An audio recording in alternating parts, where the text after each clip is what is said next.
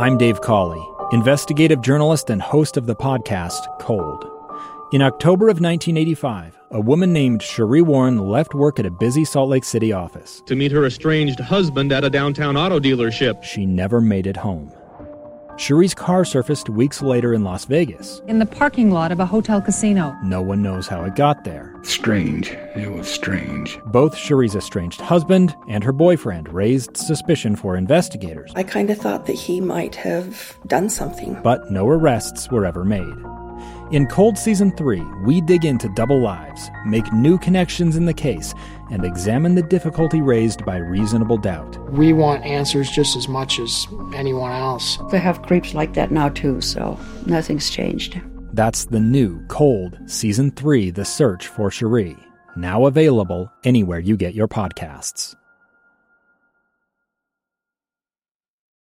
Race Relations in Utah, a special hour with Boyd Matheson on Inside Sources on KSL News Radio 102.7 FM and 1160 AM. Welcome, everyone, to a special edition of Inside Sources as we talk race relations in Utah. I am Boyd Matheson, opinion editor at the Deseret News. It is great to be with you. As always, it's the fastest 60 minutes of radio, and we're going to fill it today. And we are going to do, as we always try to do, to slow things down just a little bit. Help you divide the rage from the reason, elevate the conversation, connect the dots, and help it all make sense. And so we're going to continue our coverage here, and so we're going to get right at it as we go. You can always join us on our Utah Community Credit Union KSL text line, 57500. Weigh in with your thoughts, your ideas, as we try to elevate the conversation around race today. Very pleased right off the bat to be joined by former Representative Mia Love, current CNN contributor, and one of the I think you were the first Republican to ever join the Black Congressional Caucus. Mia, thanks for joining us today. Thank you. Appreciate being on, Boyd. Thank you. So as we look at this important topic of race, you and I had a conversation over the weekend. Doug Wilkes from the Deseret News was writing his piece inside the newsroom, and a lot of the chatter over the weekend was about the different news organizations changing the capitalization of black, lowercase b, to an uppercase b. And I was able to track you down. I think you were on a Father's Day hike with your husband, Jason. Yeah. But I asked you, what do you think about that? What's the issue there? I believe my first response was we have much bigger problems in capitalization. When I think about the question that you asked, I think about, when a prejudiced police officer is unnecessarily putting you in handcuffs, or if you're just not worried about AP style guides. When your family is trapped in poverty programs, big social programs, and no way of getting out, you don't have time to consult politically correctness or spell check. You're just doing everything you can to put food on the table and have your children dream of a better tomorrow. And I think that's the most difficult thing. One of the things that I've learned, I started painting a little bit, is that you can't paint what you don't see, what you don't know. And these young children, if they don't see, if they don't know, how will they know what direction to go into? How will they know what direction to take and what decisions to make to get them there? And so we have to, all of us, I'm not just talking about black families, I'm talking about Americans, you have to stop being indifferent about what's going on with our fellow Americans. We have to start painting a vision of a better tomorrow, a better America. If we don't do that, our children will never see their way through this cloud. It's what I call it a cloud of confusion. Yeah, there is a lot of confusion. There's a lot of uncertainty out there, and I love that visual of you can't paint what you can't see. And I think that's true because we can't be indifferent anymore. We need to have a different kind of conversation. And you've experienced this in different ways throughout your life, from growing up to being elected to Congress. Tell us some of the early things. I know there were some important lessons to you as it related to race early on for you. Yeah. So I've had lessons, obviously, growing up.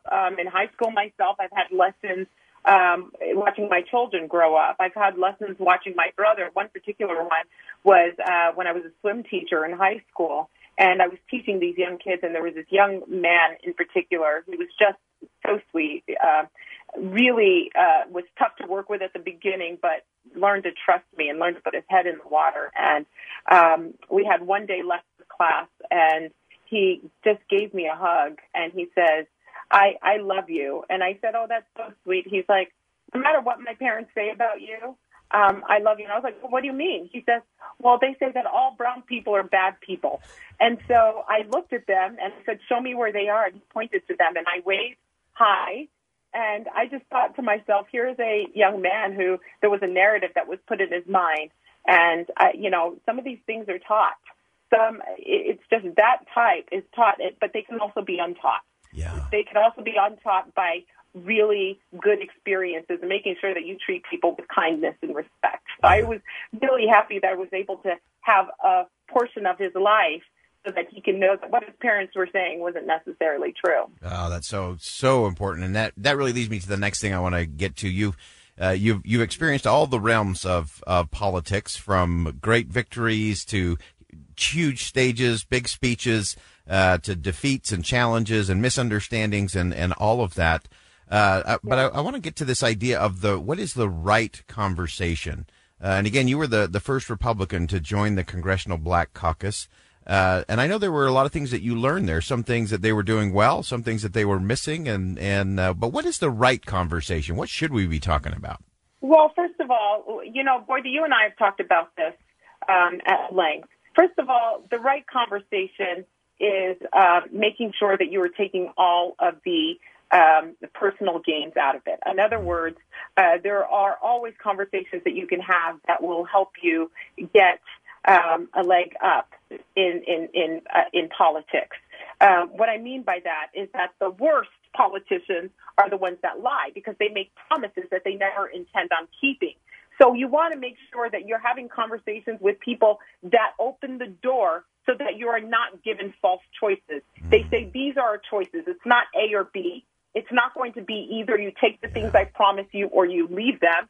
I've learned that in so many ways, whether it's the environment, right? It's not energy production or loss of your environment. You could actually have both and get rid of those false choices. One of the things I want to say is just because you're having a conversation about race, it doesn't mean that you are that you're stating that you're one way or the other. You're just at least letting people know that you're willing to have the conversation. I'm willing to have a conversation with my son. It's uncomfortable, but I'm willing to have a conversation with my son because he's going to grow up. He's riding to the park. I need to tell him that there are people that are out there, not all of them, but there are people that are out there that have a grudge that that you have to be careful of, and this is how you behave. And also on the other side, you may be angry about what's happening to the people around you. There is a certain dignity and there's a certain respect that you have for yourself, that you are not going to be destructive. You are not going to defecate on a cop car. You will not stoop below what your mom, your great-grandparents, all of the people that have sacrificed to get you to where you are. Oh, fantastic. Mia Love, always appreciate our conversations as a real friend, as a great leader out there, and especially as it comes to this important issue of race. I know this is just the end of the beginning of this conversation. We have a long way to go in the state and in the country, but I always appreciate your perspective and your leadership on this. Thanks for joining us today. Thank you, Boyd. All right, that's Representative Mia Love. We're going to continue our conversation on race. We'll be joined by my conversation with Teresa Deer, board member from the NAACP, and Elder Jack Gerard of the Church of Jesus Christ of Latter-day Saints, next on KSL's special coverage, Race Relations in Utah. Stay with us.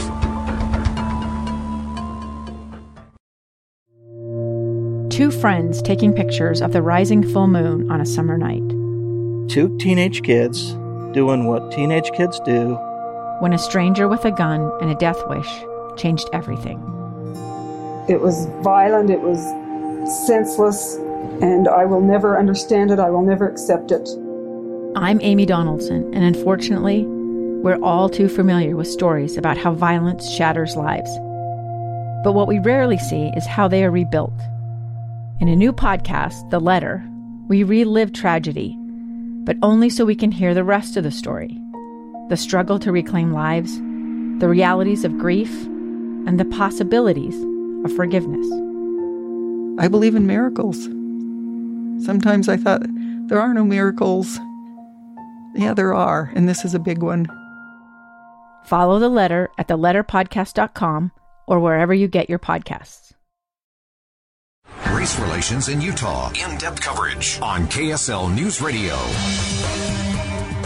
And we have a critical conversation to have today as things continue to evolve here in the state of Utah and around the country. And we have these important, crucial conversations.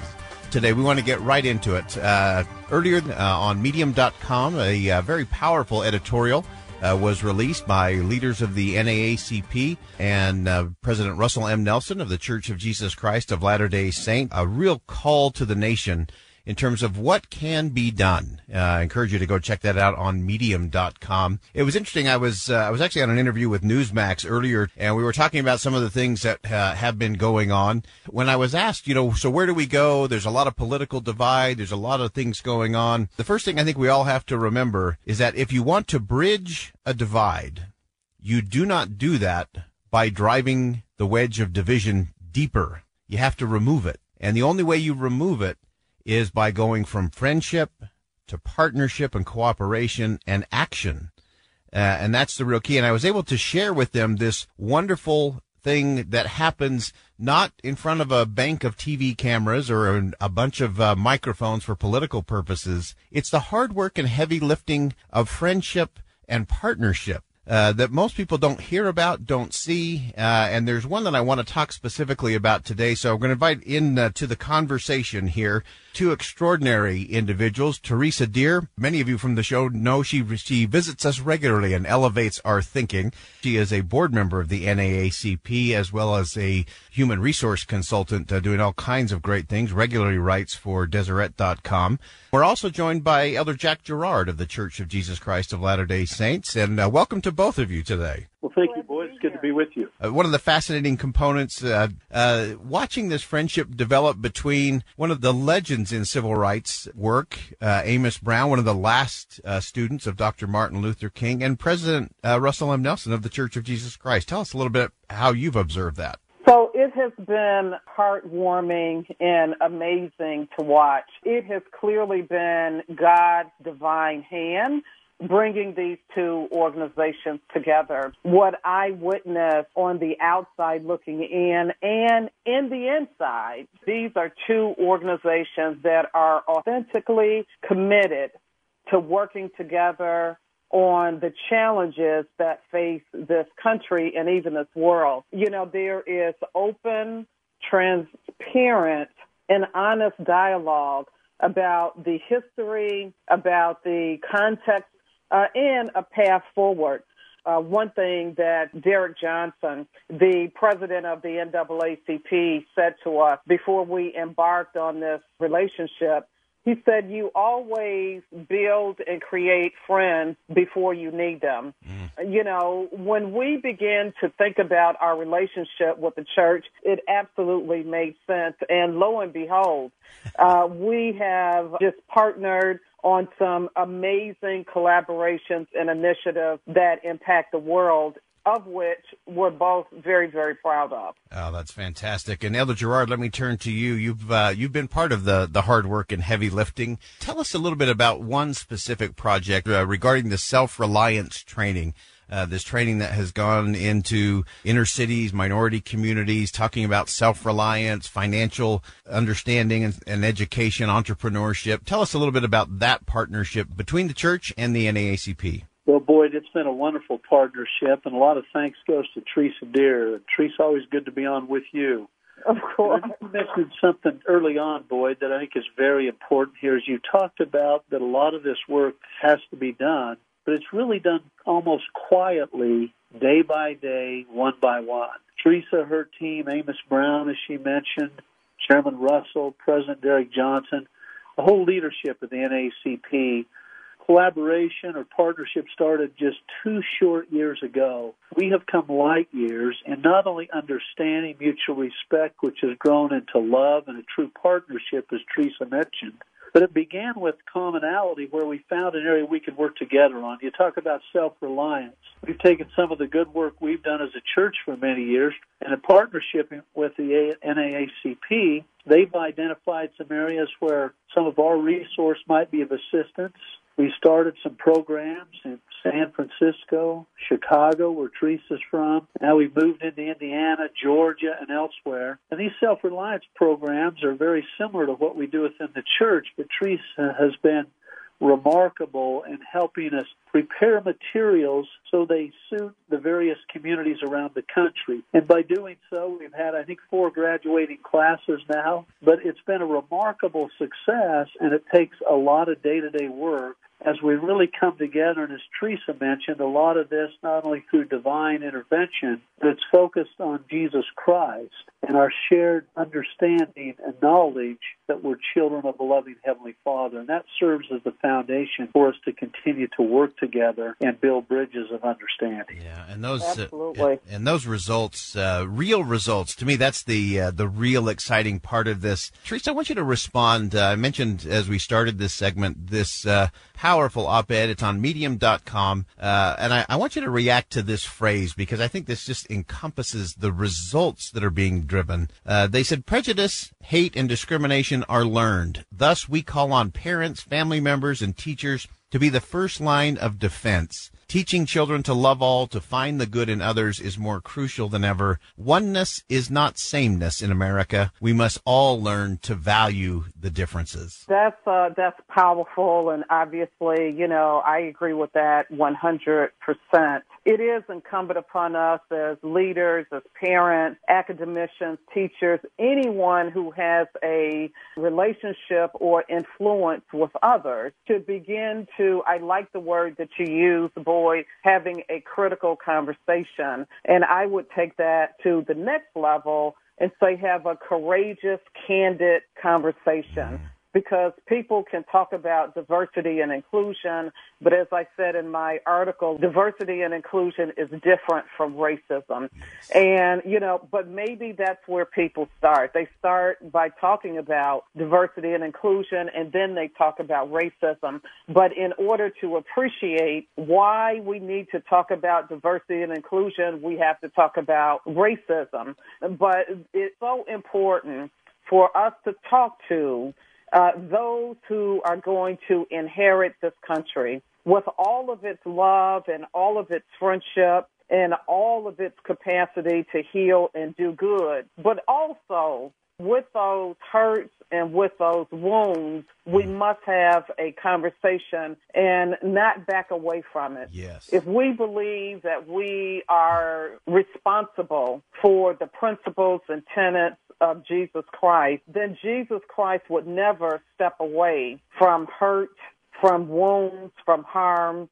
He would step in and with a loving, patient, kind-hearted spirit, sit down and have the conversation. So invite family, invite friends, church members, pastors, leaders, evangelists. Have the conversation. Start somewhere. That's right. But let's start it together. Yes, and start it today, I think, is the real key to the equation there. Elder Gerard, we have just a minute left. As you've witnessed and really watched this blossoming relationship, I want you to respond. This was from Dr. Martin Luther King Jr. He said, I believe that unarmed truth and unconditional love will have the final word. How are you seeing that final word play out?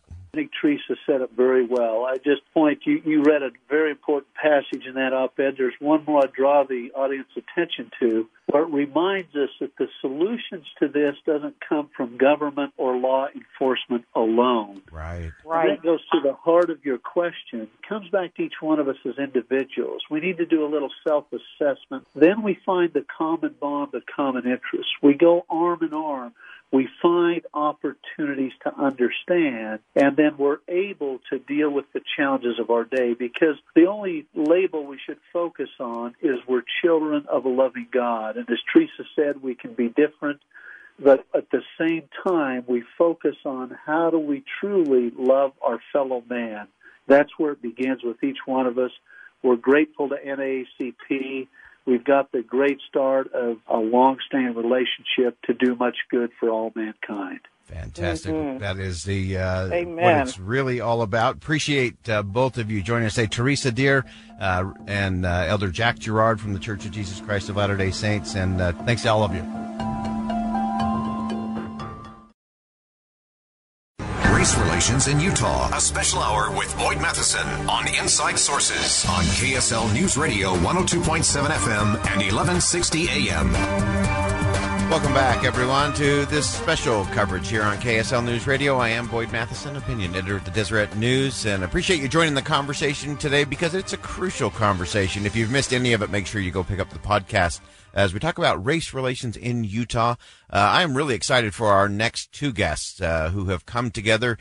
Derek Miller, who heads the Chamber of Commerce, and James Jackson III, who is the founder of the Utah Black Chamber of Commerce. And to both of you gentlemen, thanks for joining us today on Inside Sources. Good to be here. Thank you. Good to be with you. Wonderful. And Derek, we feel like you're always here with us because we get to hear your speaking on business as part of my show. So I always feel like Derek's in the house, but we appreciate that. The two of you wrote just a really powerful, very important op-ed last week about Utah businesses, how Utah businesses can contribute to eliminating racism, and just some places to start. And so, James, maybe I'll start with you if that's all right.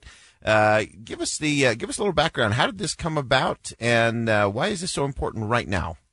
Well, of course, with the social unrest, many companies have been reaching out to the Black Chamber, wanting to see, knowing and understanding that they have to do better with their hiring practices, with their policies, with their initiatives, and making sure that their company is more welcoming and inclusive. And the Black Chamber has always had a great relationship with the Salt Lake Chamber. And so our team came together and see what can we do to push out this initiative and giving companies just a starting point on how they can actually start the progress of ensuring that their company is more inclusive. Wonderful. That's so important. In our last segment, we were talking with Teresa Deer, who's a board member from the NAACP, and I just love her quote. She says, diversity and inclusion is different than racism. And that's what you just got to, James, that it's not always about a racism issue. Sometimes it is. We got to have that conversation. Sometimes it's just that we're not focused on the diversity and inclusion as such a critical part of it. So, Derek, let me ask you in terms of some of these suggestions that you and James offer in your piece. What are some of the things that the business community can start to do, again, to get to that diversity and inclusion, which is such a critical part of all of this? Well, I had a wonderful conversation with James shortly after we saw some of the unrest, even here in Salt Lake City, and what he shared with me, because I asked James the very question, Boyd, that you just asked me. I said, James, where do businesses start? And so I'm borrowing his line. But as all good friends do. That's good. James said to me, it starts by first listening. And that was a really powerful concept to me, because I can tell you, having worked in business for a long time, and both of you have, and many of your listeners have as well, we have a tendency to want to just jump in. If we see a problem, we say, oh, by golly, let's jump in and solve it. And in this case, that's not the right way to start. And really, the right way to start is by listening. And specifically what we suggested in our joint op-ed was reaching out to colleagues, friends, neighbors, people who you know of color, and just talking to them about their experiences. And, ever since I had that conversation with James, I've tried to do that. And something that I've learned actually goes back, Boyd, to the point you made about diversity and inclusion, and that is, it's not good enough to just say or feel or even act in a non-racist manner. You actually have to be proactive. Yeah. You can't passively be involved in racial equality. You have to actively be involved in it, and you don't know how to act unless you first start by listening. Yeah, that's such a great point. If you're just joining us, we've got Derek Miller from the Chamber of Commerce and James Jackson III of the Black Chamber, both put together just a great piece. And James, I want to go to you now on some of these specific things. Once we've listened, once we've gained that insight, you suggest that we start by examining our leadership team. Tell us more about that. Yeah, I mean, one of the One of the visions that the Black Chamber has for the Utah's community is increasing diverse leadership in companies, because this is an opportunity to really elevate Utah's diversity by having diversity at the table, to help you make these decisions within your policies and your hiring practices to ensure that your company is more welcoming. Because how do you know how welcoming your company is when you don't have diversity in leadership? And so it's really looking at how can you expand beyond your normal influence. Just like Derek was saying, you have to be intentional when it comes to diversity and inclusion. You know, if you're just reaching outside, if you're just reaching within your own influence and your influence is all white, well, then you're going to have a problem. I'm trying to build a diverse and inclusive company. So it's really just building relationships outside your own influence and looking for opportunities to elevate, your current diverse employees into leadership positions through mentorship, any type of leadership programs, looking at employee resource groups and how to find ways to ensure that there is a pipeline of leadership going into that is diverse. That's so important, because it's not just a one and done or one off thing. It's not only having people at the table, it's having them have a voice at that table. As well is such a big part of that. Derek, just in our last couple of minutes, you all have combined for some resources, some ideas. What are some of the things that businesses should be doing in terms of employee resources as it relates to race and diversity? Well, we are creating a forum here in partnership between the Utah Black Chamber and the Salt Lake Chamber, a few different opportunities for businesses to figure this out. And the first one is next Wednesday. We've got a webinar that we'll be doing. James has put together a great panel and has asked me to moderate that panel, talking about how you put these resources to work in your own business. And of course, that won't be the end of it. We've also created an ongoing forum where CEOs and other business leaders can come together and have this conversation. The conversation can sometimes be uncomfortable, but as James has taught me, uncomfortable conversations is what leads to lasting and important change. So good. Appreciate both of you coming on, and we'll post all of this on our Facebook page, our Inside Sources Facebook page, so you can see both the pieces they've written together and pieces they've also written separately.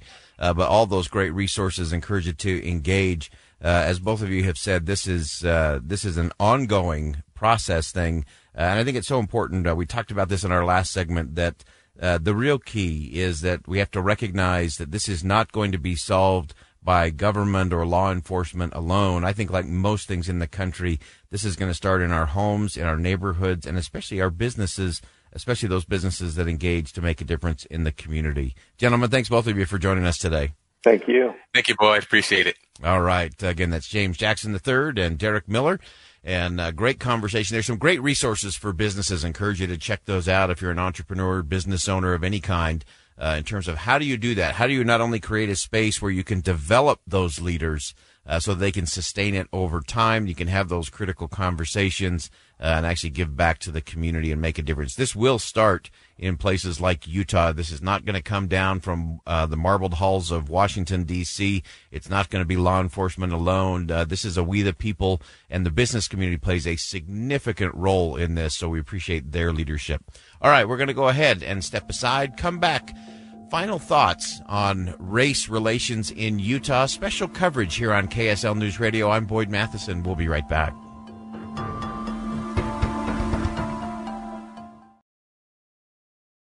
Race relations in Utah. In-depth coverage on KSL News Radio. Welcome back, everyone. Final segment of the Inside Sources portion of this special programming today here on KSL News Radio, Race Relations in Utah. I am Boyd Matheson, opinion editor at the Deseret News. If you've missed any of our conversation today, make sure that you pick that up on our website, on our Inside Sources Facebook page, or, of course, you can always download the KSL News Radio app, which is powered by our friends at Any Hour Services. A lot of great conversations today. We spoke with Mia Love. We spoke with Teresa Deer from the NAACP National Board. We talked to Jack Gerard, a segment that we recorded with them about race relations and conversations and how you actually get into the action part of this thing. It's not just You got to start with the listening. You got to get the understanding, and then you got to pivot and you got to get to action and make sure we're actually doing something about it. Great conversation we just had with both the Salt Lake Chamber of Commerce and also the Black Chamber. Great conversation there, and much, much more to come there throughout the next hour. Jeff Kaplan will be up next for continued conversation, and then Lee Lonsberry will pick it up from there. So we're really focused in terms of where do we go next? How do we make sure that this is not a moment, but a real movement? How do we make sure we're getting all the right conversations to take place? And that takes a lot of courage. And so I've been thinking a lot and going back through many of the addresses from Dr. Martin Luther King Jr. And one that has just stirred me in so many different ways was actually his speech when he received the Nobel Peace Prize. And one of the things that he talked about was this courage, that courage is this inner resolution to go forward despite obstacles, that cowardice is submissive surrender to circumstances. Courage breeds creativity. Cowardice represses fear and is mastered by it. And then he got to this great question moment of cowardice asks the question, is it safe? Is it safe? Expediency asks the question, is it politic? Is it politically correct? Vanity asks the question, is it popular? But conscience asks the question, is it right? And to me, that's what this is really all about. So I want to start our final segment today with actually a speech that George W. Bush gave in July of 2000 at the NAACP conference. And to me, this really sets the stage in terms of where we are. More importantly, where are we going to go next? For our nation, there is no denying the truth that slavery is a blight on our history and that racism, despite all the progress, still exists today. Recognizing and confronting our history is important. Transcending our history is essential. We're not limited by what we have done or what we have left undone. We are limited only by what we're willing to do. We are only limited by what we are willing to do. So regardless of what we have done or what we have undone, it's really about what's next. And what are each of us willing to do individually, collectively, as a society? What are we willing to do?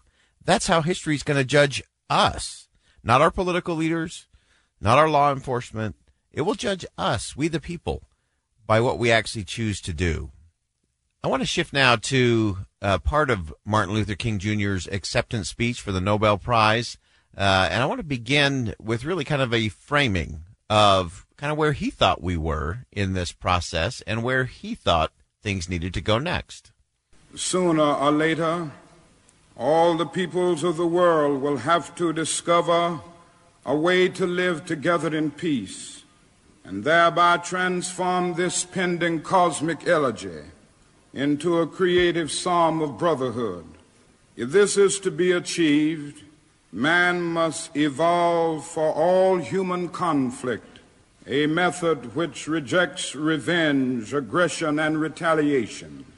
The foundation of such a method is love. A creative psalm of brotherhood. That's got to be the model. One that rejects revenge, aggression, and retaliation. And he said that he has a firm belief that we can actually do this. I accept this award today with an abiding faith in America and an audacious faith in the future of mankind. I refuse to accept despair as the final response to the ambiguities of history. So despite those ambiguities of history, there is cause for hope, as he said it, an audacious faith in the future of mankind. And sadly, we've pointed out today the lack of courage in our nation's capital on an issue regarding law enforcement, where the vast majority of the American people know we need to have some changes and some things improved. We need to make progress. The Senate did not take up the bill. It was blocked. The House will likely pass a version today, and nothing will happen, even though members of both political parties agree on the vast majority of the steps to be taken, the pieces of legislation that need to be implemented. We aren't even going to have the conversation on the floor of the United States Senate. And yet, despite that, I agree with Dr. King that we can have an audacious faith in the future of mankind. Why? Because despite politics failing, America will not. Because it's culture, it's people, it's individuals, it's families that lead the nation, and the politicians will follow. And as long as we remember that, we too can have that audacious faith that Dr. King talked about in the future of mankind. And he described how we need to do that. What's the core, what's the guiding principle that will make that all happen? I believe that unarmed truth and unconditional love will have the final word in reality. This is why right, temporarily defeated, is stronger than evil triumphant. So as we look at that, how do we move forward? What can give us faith in all of that? And it is a faith and a confidence in the people. And, you know, we look at, I think it was Winston Churchill who said you can always count on the American people to do the right thing after they've exhausted every other possibility. And sometimes we do that. But even with that, Dr. King showed that we can have courage, the courage to face challenging times. This faith can give us courage to face the uncertainties of the future. It will give our tired feet new strength as we continue our forward stride toward the city of freedom. When our days become dreary with low hovering clouds, and our nights become darker than 1,000 midnights, we will know that we are living in the creative turmoil of a genuine civilization struggling to be born. So there's much more that we have to do. And sometimes in periods like this in our nation's history, it is easy to look at those low-hanging and dreary clouds. It's easy to say this is never going to change. It's easy to believe that we're powerless as individuals. But we're not. We're not. And it's that confidence in people that I think have driven all the great reformers in history, the people who really can make a difference. I want to conclude with one last quote from, this is Dr. Martin Luther King Jr.'s acceptance speech when he received the Nobel Peace Prize. And to me, this is where I think we can begin to move towards a new dawn. I refuse to accept the idea that man is mere flotsam and jetsam in the river of life, unable to influence the unfolding events which surround him. I refuse to accept the view that mankind is so tragically bound to the starless midnight of racism and war that the bright daybreak of peace and brotherhood can never become a reality. All right. There will be a dawn. There will be a new day. I hope this is part of that, because if we can't get there now, then we really have to question our ability to come together as a nation. And so we can acknowledge all the things that we've talked about today. I love the fact that Mia Love framed it in the context of painting, that you can't paint what you can't see. And so we have to see things a little different maybe than we have in the past. I love the framing of George W. Bush 2 decades ago when he said it's not about what we've done or left undone.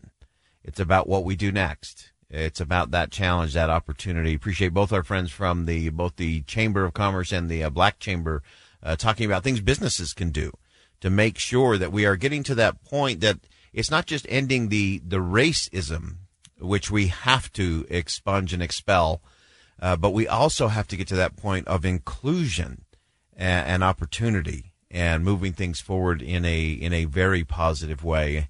And then, of course, the great words from Dr. King. And the real test is what will we do about it? I think one of the challenges we should all take a look at is on a regular basis. On a regular basis, we should go break bread, have a lunch, get a drink, do whatever it is with someone who looks different, thinks different, or lives different than ourselves. I'm Boyd Matheson, opinion editor at the Deseret News. Great to be with you on this special edition, Race Relations in Utah, here on KSL News Radio. And as always, as you go out into the world today, please make sure you see something that inspires, say something that uplifts, and above all, do something today that makes a difference. This is your daily resource for critical breaking news, weather, and conversation about Utah's most important stories. Listen on the KSL News Radio app. Brought to you by Any Hour Services, KSL FM Midvale, KSL Salt Lake City. Live coverage, race relations in Utah on KSL News Radio, Utah's all-day companion for news. I'm Dave Cawley, investigative journalist and host of the podcast Cold. Don't miss Cold's new Season 3, where I look into the unsolved disappearance of Sheree Warren, a woman last seen leaving her job at a Salt Lake City office in 1985. Police cast suspicion on Sheree's estranged husband and boyfriend, but never made any arrests or recovered Sheree's remains. Find Cold Season 3, The Search for Sheree, anywhere you get your podcasts.